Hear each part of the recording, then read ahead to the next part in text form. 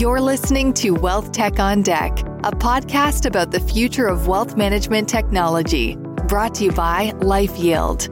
Here's your host, Jack Sherry. Hello, everyone. Thanks for joining us for this week's edition of Wealth Tech on Deck. We're coming up on our third anniversary of recording the Wealth Tech on Deck podcast series. It's happening in a few weeks by the time we broadcast this. I can't help but reflect on the fascinating conversations we've had on the future of financial advice and specifically the confluence of digital and human advice. And knowing what our schedule of guests looks like for the coming weeks and months, we have some more fascinating conversations to come, so stay tuned. The best part of Wealth Tech on Deck, the whole project, is to see where our industry is headed next, and that's why I invited my good friend and colleague, Steve Gresham, to join us to talk about his latest efforts to shake up the industry. As always, Steve is working on projects that are designed to foment innovation, if not revolution. Steve is the managing principal of Next Chapter and a longtime dedicated disruptor. He and I have had an opportunity to do that together many times, in fact. He will fill you in on the number of tracks he's going down. And so with that, Steve, welcome back to Wealth Tech on Deck. Thank you, Jack. Great to be back here again. Terrific. So, Steve, at a high level, what do you lay out? I know a lot of the projects you're working on. There's a lot of really rich, interesting stuff happening. But please lay out the projects you're working on now, and then we'll talk about each one in a little more depth. So, sure. Well, the central theme is what do we do to reestablish organic growth in both the asset management and wealth management industries? As you know, asset management has pretty much lost its organic growth primarily to passive. And wealth management, we know, is pretty much screeched to a halt. The culprit there is demography, but we can talk a lot more about that. So everything that we are doing in Next Chapter is in support of reestablishing that organic growth. So talk about that. I know you have some stats on that. Essentially, our industry is just money moves around the same places, and organic growth, it's few and far between in terms of firms that are actually capturing that. So why don't you describe the current state and then describe what your recommendations are to remedy it? Yeah, so that's a very important point that you just made, Jack, because there's two different ways to view this. So if you take the sort of zero-sum approach, the money is moving back and forth among providers, then it was very easy to see for a number of years the transference in asset management from active to passive, and in wealth management from some of the higher priced, high touch, what we would call full service providers, and seeing that transition over to direct providers, the sort of big box stores of Fidelity, Schwab, Vanguard. And, I participated a lot in that process. What we're talking about here is something that's a little different, which is the aggregate growth of the industry being now either flat or we suspect right now has actually begun to tilt down. And so that is not movement from one part of the industry to another. That's movement of the assets basically out of the industry. So talk a little bit more about that, because that's one of those things that I think people struggle with to understand, because, read the daily industry news and people are acquiring firms and people are, RAs are expanding or, having a part of a larger organization. There seems to be a lot of activity, a lot of movement, a lot of assets flowing back and forth and upside down and backwards. But I think the number I heard, you were at Tiburon, I wasn't able to get there this year.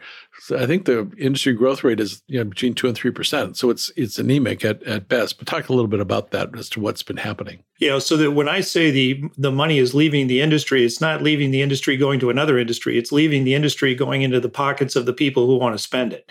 So the thing that is interesting that you and I've talked about for more than 30 years together is that at some point, the ascendancy of the demography was going to result in the people actually then using their money in this retirement thing. And I always use air quotes around retirement because I'm not really sure what it is. Sure. But I'm quite sure most people don't like to think about it that way. But this next chapter that they are in, they're using the cash. So the money is coming out. Interesting.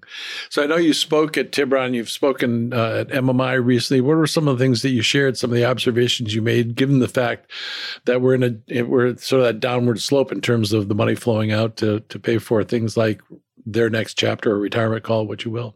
Well, so the question is, what's your adjustment? Your firm, what are you doing to adjust? And, at MMI, it was really about the four major issues that you confront when you realize that your organic growth is not where you want it to be. The RIA world, the investment advisory world is pretty clear where it is. Usually they're looking at some kind of internal growth rate that they'd like to achieve, otherwise known as the hurdle rate. There are organic capacities for that or strategies for that. There are inorganic strategies. And the inorganic strategies, as most of these leaders are telling us, those are still achievable. And so inorganic growth really is supportive of earnings. Mm-hmm. And so if you're really, especially as a public company, if you are interested in maintaining your earnings, it is very seductive to be able to do things that can actually drive your inorganic growth so you can feel good about those numbers. And that comes back to the point you just made, Jack, which is spot on, which is lots of activity. You betcha there is, because if you were facing the inability to hit your hurdle rate or your earnings results or any of the forecasts that you've put out there in the public markets, it wasn't too long ago that advisory firms were not being rewarded for the earnings that they had. And that has changed over the last few years in particular. And so to the better. So you want to keep that thing moving. Mm-hmm. And you're going to do that through acquisition. You're going to do that through buyback. You're going to do that through anything that you can do to drive up the earnings. It, however, masks the fact that you do not have organic growth, which does not include the market, does not account for acquisition, and is effectively the combination of your ability to retain your existing clients and then add more assets on a net flows basis. Gotcha. So what's your remedy? If you're one of these, you're any kind of firm these days, you're not relying on acquisition or whatever, and you're not reliant on the markets, you're just reliant on actually going out and obtaining or winning more assets because of the offering that you're making. What's the remedy? What do you do? Well, first thing you do, as you always say, go back and channel your experience and understand what's happening. So for me, this is a flashback, as you know, to the fall of 2009 at Fidelity. I've been there less than a year. The retail business is actually in net outflows all the way across the business, and especially against our top 12 competitors, many of whom are actually much higher priced. And so that was something that was not really understood. The gross flows continued to be enormous, but it was the net flows that had actually gone negative in the fall of 2009. And that's just mind-boggling to think of the scale of that business being in that much trouble at that time. And it was a long road to come back, but basically that's where I come up with these 4 issues that you have to deal with very quickly, and we can dig into any of them that you find interesting. The first one is you got to stop doing something, because no organization that I've ever been witness to or that you and I have worked in has ever been able to do anything meaningful until they stopped doing something else. This idea of starting a new initiative off the corner of your desk is going to be about as stable as sitting on the corner of your desk. It doesn't work. You have to stop doing something. And there's a couple of strategies in there for the industry that we talked about at MMI in particular. The second thing is that you've got to become fully invested in the arms race with the consumer. The consumer is calling all the shots. They always win. They may be delayed, distracted. They may think things are better than they are for a while, but when they bite hard. And one of the things we saw, or I got to see at Fidelity for the first time after all these years in full service, was the power of the consumer and how they can actually be a partner in getting to them and helping to satisfy them. You just have to recognize that you're stuck with them, because the consumer is not so happy about us either. The third one I refer to as the death of the salesman. So people who are our parents' age, silent generation, they were a pretty thrifty group, which is one of the reasons why they've done comparatively quite well in retirement, in their own retirements right now. My mom is still here, as you know, at 89, powering away. She has her own podcast now, believe it or not. So the idea of them paying too much for something was also part of the spark that lit the opportunity for the direct providers. Paying less was really important. Jack Bogle channeled these people. Chuck Schwab channeled these people. The Johnson family channeled these people. The new issue, however, is that because of the incredible amount of information that's out there, in part, people are as concerned today about being sold as they were in, let's say, the old days about paying too much. So there's a lot of interesting research of late that suggests that the actual process of acquiring the product or service has become as important or more important than the product or service itself. Now, you have to sit on that for a couple of minutes and think about exactly what that means. But the point is that people have so much information out there, they don't like it. And if they catch one of these companies actually selling them on something, then the reaction is bad. It's really bad. And there are lots of examples of that. But so you got to be careful of that. There's implications and then stuff, of course, to do.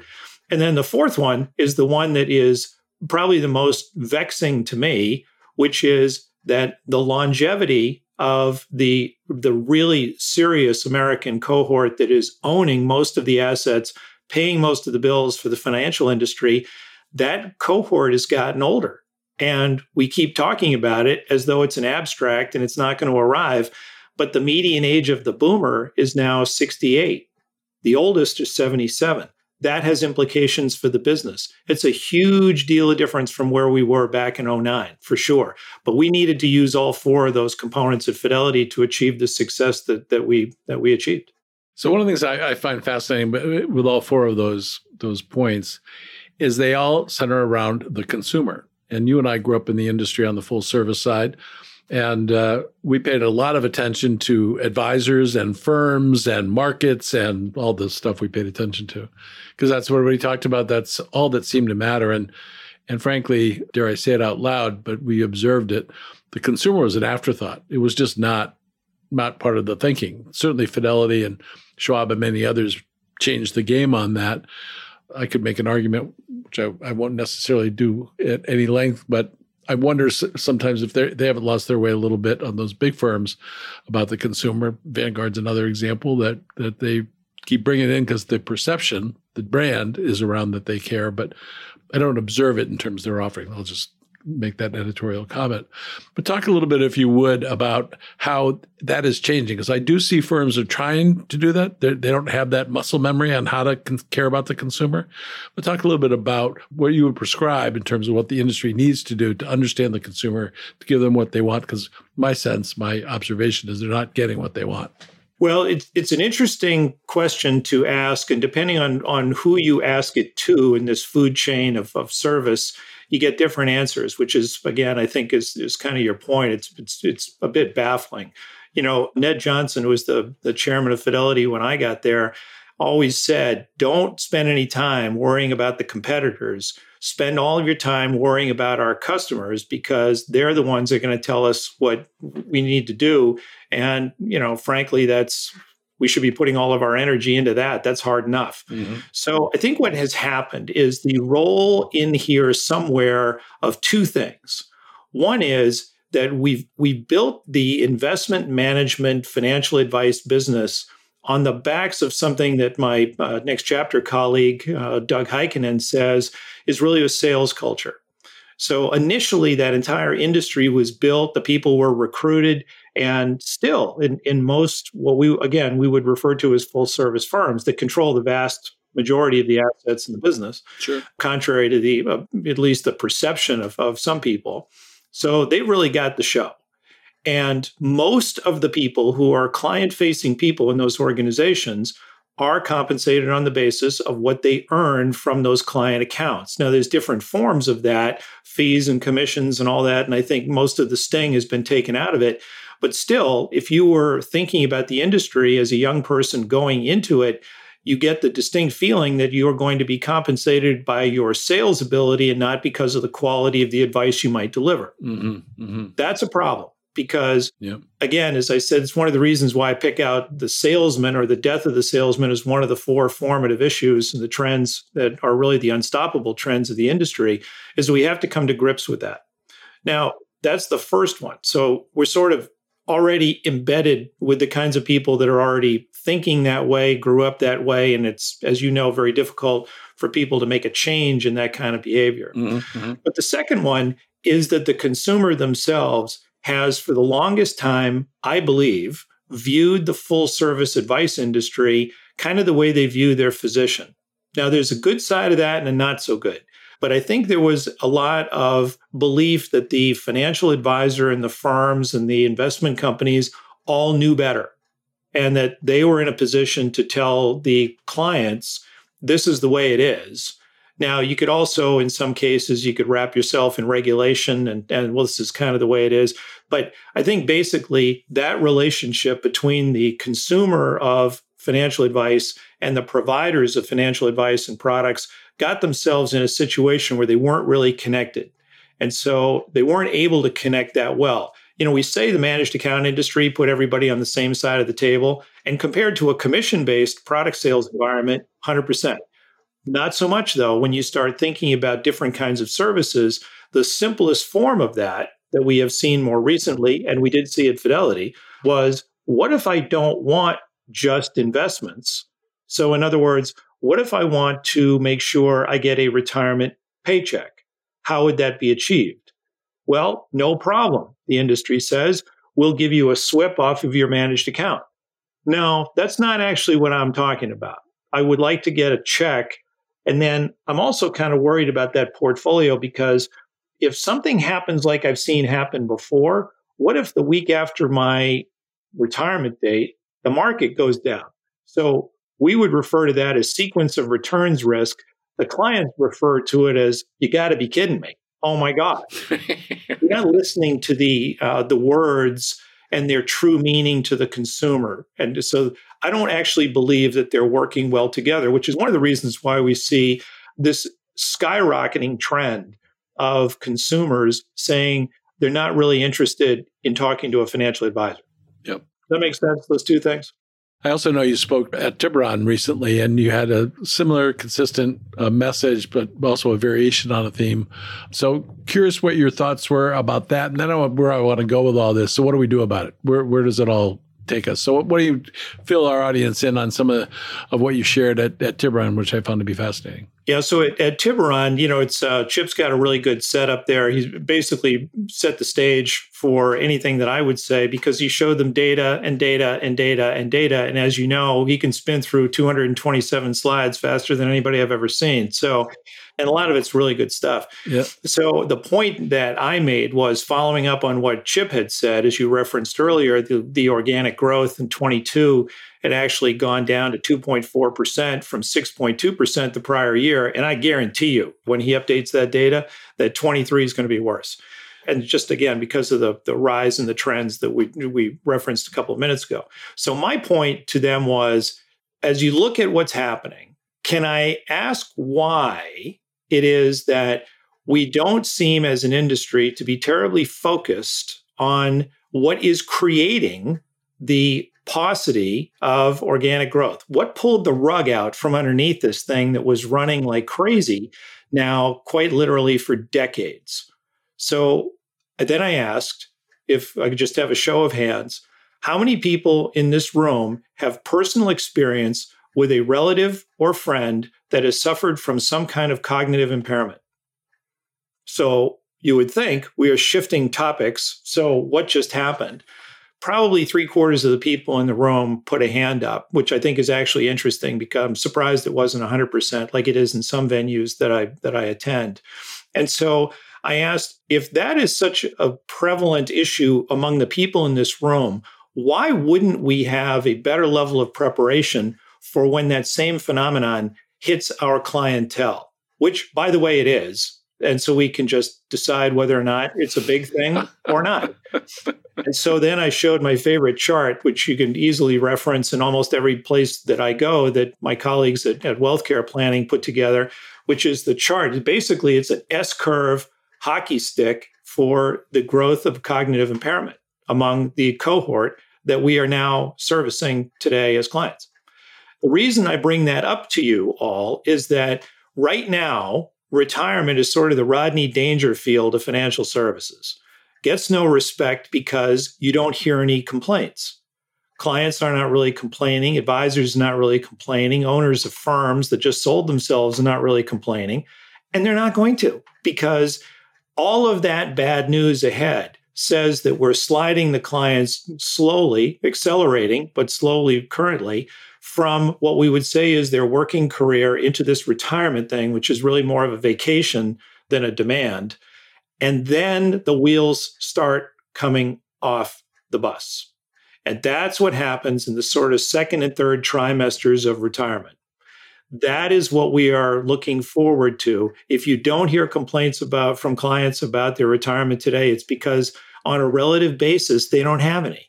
They're still pretty young. The youngest boomers are only 59. A lot of them haven't even retired yet. But again, as I said before, the oldest are 77. There's a big deal of difference between a 59-year-old and a 77-year-old. So I teased it from there, but I said, but think about what the implications are. And God forbid, you have a firm that you bought, an advisory firm, again, as you referenced earlier, Jack, people running around buying those firms all over the place. I'm pretty sure that if you take a close look at that clientele, you are realizing that what you bought is not going to sustain the hurdle rate that you think that you're going to need to earn to get a good return on that investment. So tell me, what was the reaction? I just spent gazillion dollars buying this, that, or the other thing, and all predicated on forever exponential growth, and things are flattening out. In fact, probably heading the other direction as people spend their assets. So what was the reaction as you chatted with people afterwards? The reaction, as you know, having broken a few eggs over the years yourself, when you are confronted with that which is uncomfortable, it just makes you uncomfortable. And then it's a question of how do you respond to being uncomfortable. Right. Some people, this is fantastic. That's the greatest presentation I've ever heard. And then you take a look at the other end of the bell curve and, well, this guy doesn't know what he's talking about because, blah, blah, blah, blah, blah. Sure. We're used to that. Yeah. Interesting. So let's talk about the future. Where does this all lead? What does this all mean? What if you're running a business, if you're a C-suite level exec, if you're an architect builder, we talk a lot about building platforms. Where would you be spending your time and money in terms of building for the future? Well, the great news about a really significant trend like the one we're talking about here, which is really, I would call it just the dark side of retirement, because the service requirements expand geometrically. The amount of time needed to stick with the clients and help them through the situation of longevity, that's just something that is just not in the calculus of most advisory practices, most advisory firms, and definitely not through the people that you referenced, Jack, a second ago, which would be the product and solutions providers that sell through financial advisors and therefore think they don't really have skin in the game. Mm-hmm.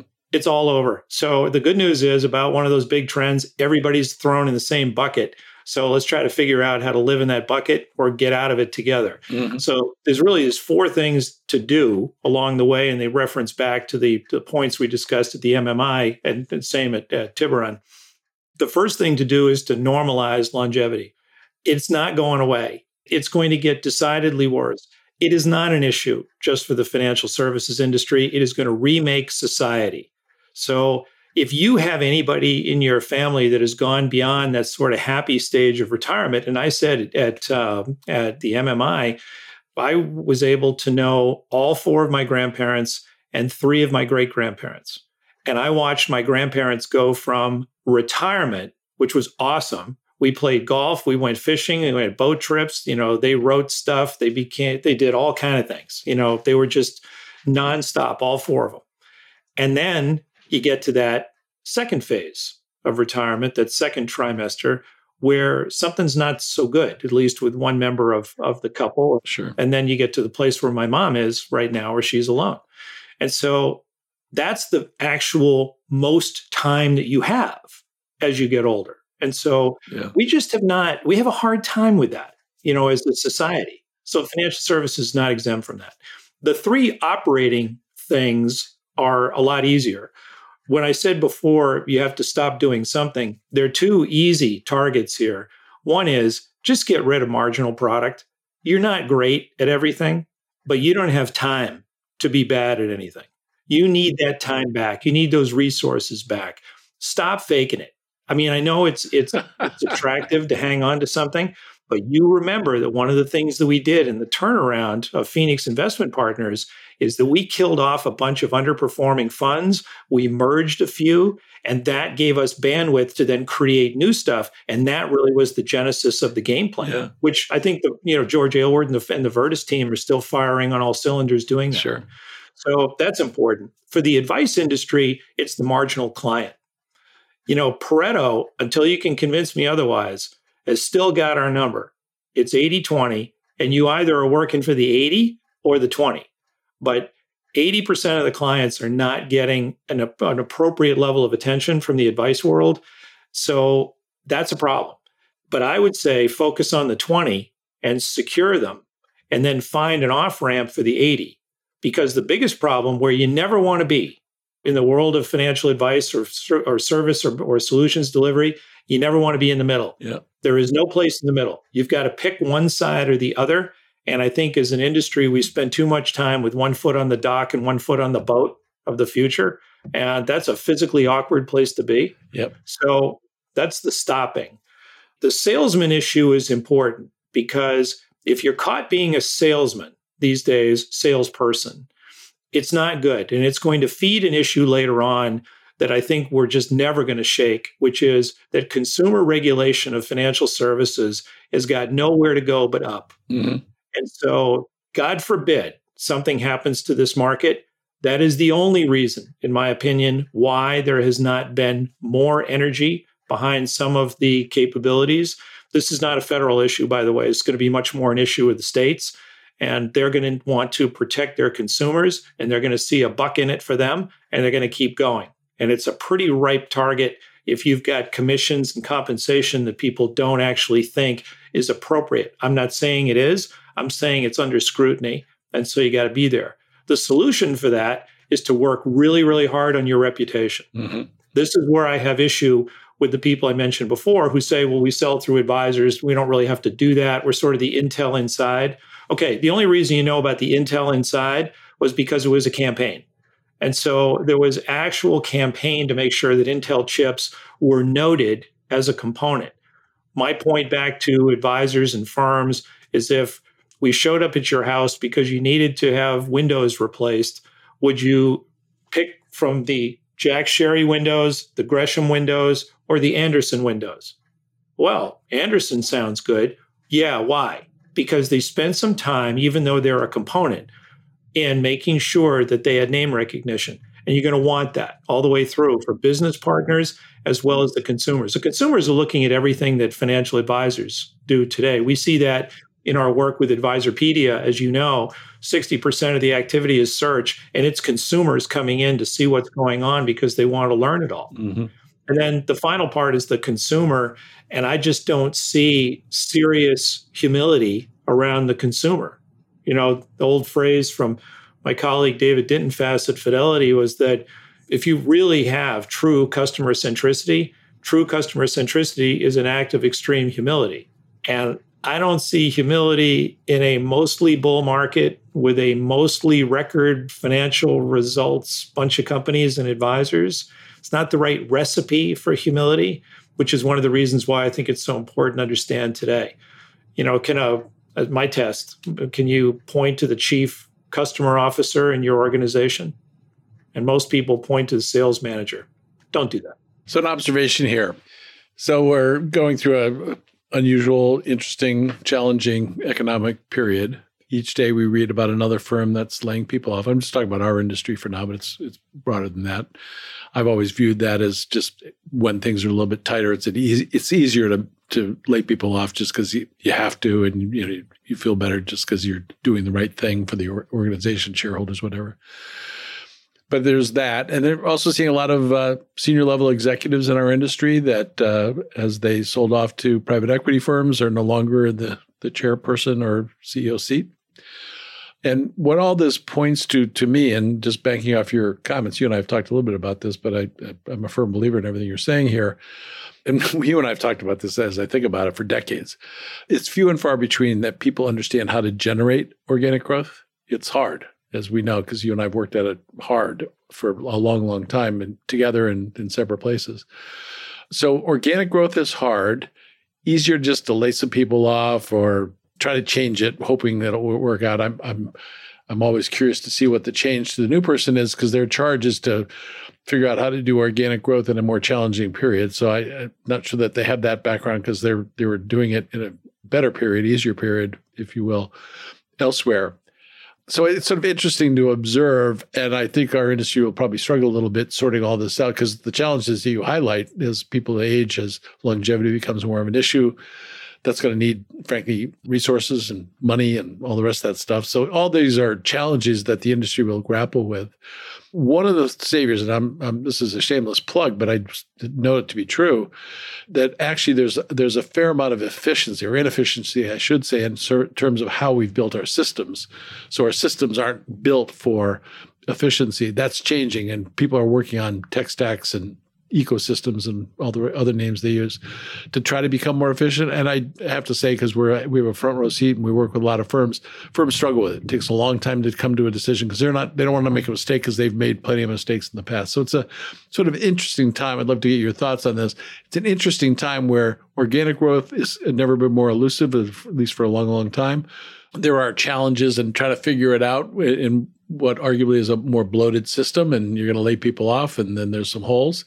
You got to be more focused, which firms aren't good at. They just tend to say they're focused, and then they're not, to your earlier point. And just the challenges are going to, I think, be here for a while. So your thoughts, what's your advice to the leaders in our industry as they're trying to sort this conundrum challenge, as they're trying to sort this all out? Well, I hate to say it. I mean, it's pretty much as obvious as you begin to lay out the component parts. It's pretty much obvious about what the shift has to be.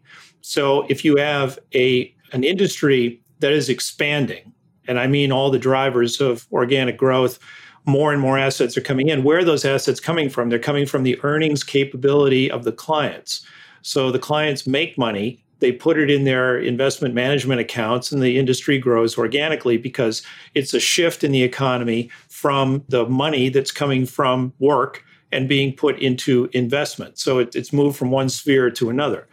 Well, when the group of people who is taking the money out at 70 million in the boomers starts to be bigger than the money that people are paying in. So in other words, a boomer rolls off, stops the money coming in at probably their highest level of compensation in their entire career.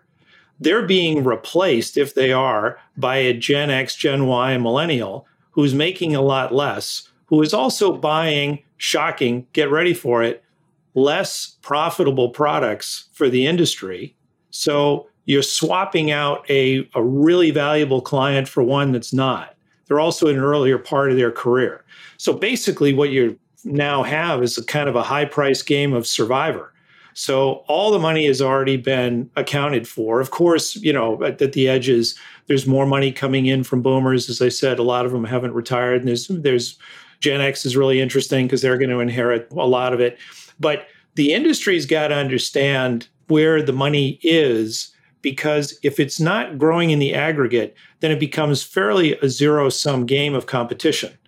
That's where I use the phrase that now we've got a high-class version of Survivor, because now you got to kind of get your head around the idea that if we're going to grow organically, it's going to be at the expense of a competitor. And when you start thinking that way, it becomes an awful lot easier to get focus. So yes, I'm focused on the consumer. As you said, Jack, that's guiding everything that we do at Next Chapter. But at the same time, you've got to recognize that the consumer has got choices that are significant. And the biggest choice that they have today against the financial services industry is the self-empowerment, being able to do it themselves. When they say they're not looking for a financial advisor, it's not because they say, well, I'm going to rely on my friend Fred next door. What they mean is they're going to do it themselves, because pretty much all the tools are there. So I'd be surprised if you don't get more, a little zip in your step as an organization, if you recognize that not only are you trying to chase that consumer down, you are trying to beat the competitor to get to that consumer. And I'm going to add one other thing, which we're going to talk about over the course of the coming year in our podcasts. So I did a podcast recently with Bill Capuzzi, CEO of Apex. And he used a term that, well, I don't like the word. It sort of describes what's coming, and it's interoperability. In other words, it's one thing to have all this capability, planning and portfolio management, and a ton of tools, all of which you can get off the internet right now and for free. But how do you coordinate and connect all those? That's interoperability, because what you do around risk and what you do around cost and what you do around tax and what you do about maximizing retirement income and Social Security, the human brain can't do that. It's too complex, too hard. And there's a lot of inefficiency inherent in that. So we're going to talk about that a lot in the coming year. We'll write about it as well. Just the challenge of interoperability. In other words, how do you make all this stuff work together? And I think that is a big frontier for our listening audience. You're going to hear me talking a lot about that in the coming year, because you got to make all this stuff work together. It's not, we have a single product, single tool mindset. We've had that for years. And that's the smart money is going the interoperable route. But, Steve, we'll talk about that one on our next podcast together sometime in the next few months. So, Steve, as always, this has been a lot of fun, wonderful to get your perspective, always interesting, unique, and powerful, frankly. So one last question before we part, at least for now. And you've answered this question a few different ways. I'll be interested to see what you come up with this time. And what do you do outside of work? As I know you have lots of hobbies and passions. What do you do outside of work that you're excited or passionate about that people might find interesting or surprising? Interesting and surprising. Well, I don't know. I just delivering this thing here today to a friend of ours that you know. So other than that. By the way, that for our audience who is only listening, which is largely that, what did you just show them? Oh, so this is a bowl made from some of our local cherry wood. So, carving that out is kind of a cool thing to do when you step away. Steve is a master woodworker, for those who may not know. Yeah, I don't know about that, but I think you got to have stuff that is easier to do than trying to solve the problems of longevity or interoperability, or which I couldn't even spell. So I know I have to look it up. Well, that's great. As always, Steve, this has been a lot of fun to get caught up. I love the way you think and the way you look at things. It really shakes up my thinking, and hopefully it shakes up the thinking of our industry colleagues who are listening in. But all important stuff, and to be continued. Well, I know we will have more of these conversations over time. So for our audience, if you've enjoyed our podcast, please rate, review, subscribe, and share what we're doing here at Wealth Tech on Deck. We're available wherever you get your podcasts. Thank you, Steve. It's been a lot of fun as always. Awesome. Jack, you're the best. Thank you, sir. Take care now. Thanks for listening to this episode of Wealth Tech on Deck, our ongoing conversation about improving financial outcomes for all. This podcast is brought to you by LifeYield and produced by Reverb. Subscribe to future episodes in Apple Podcasts, Spotify, or wherever you listen to podcasts. You can connect with our host, Jack Sherry, on LinkedIn and Twitter. And for more information about our perspective on the future of financial advice, visit our website at lifeyield.com.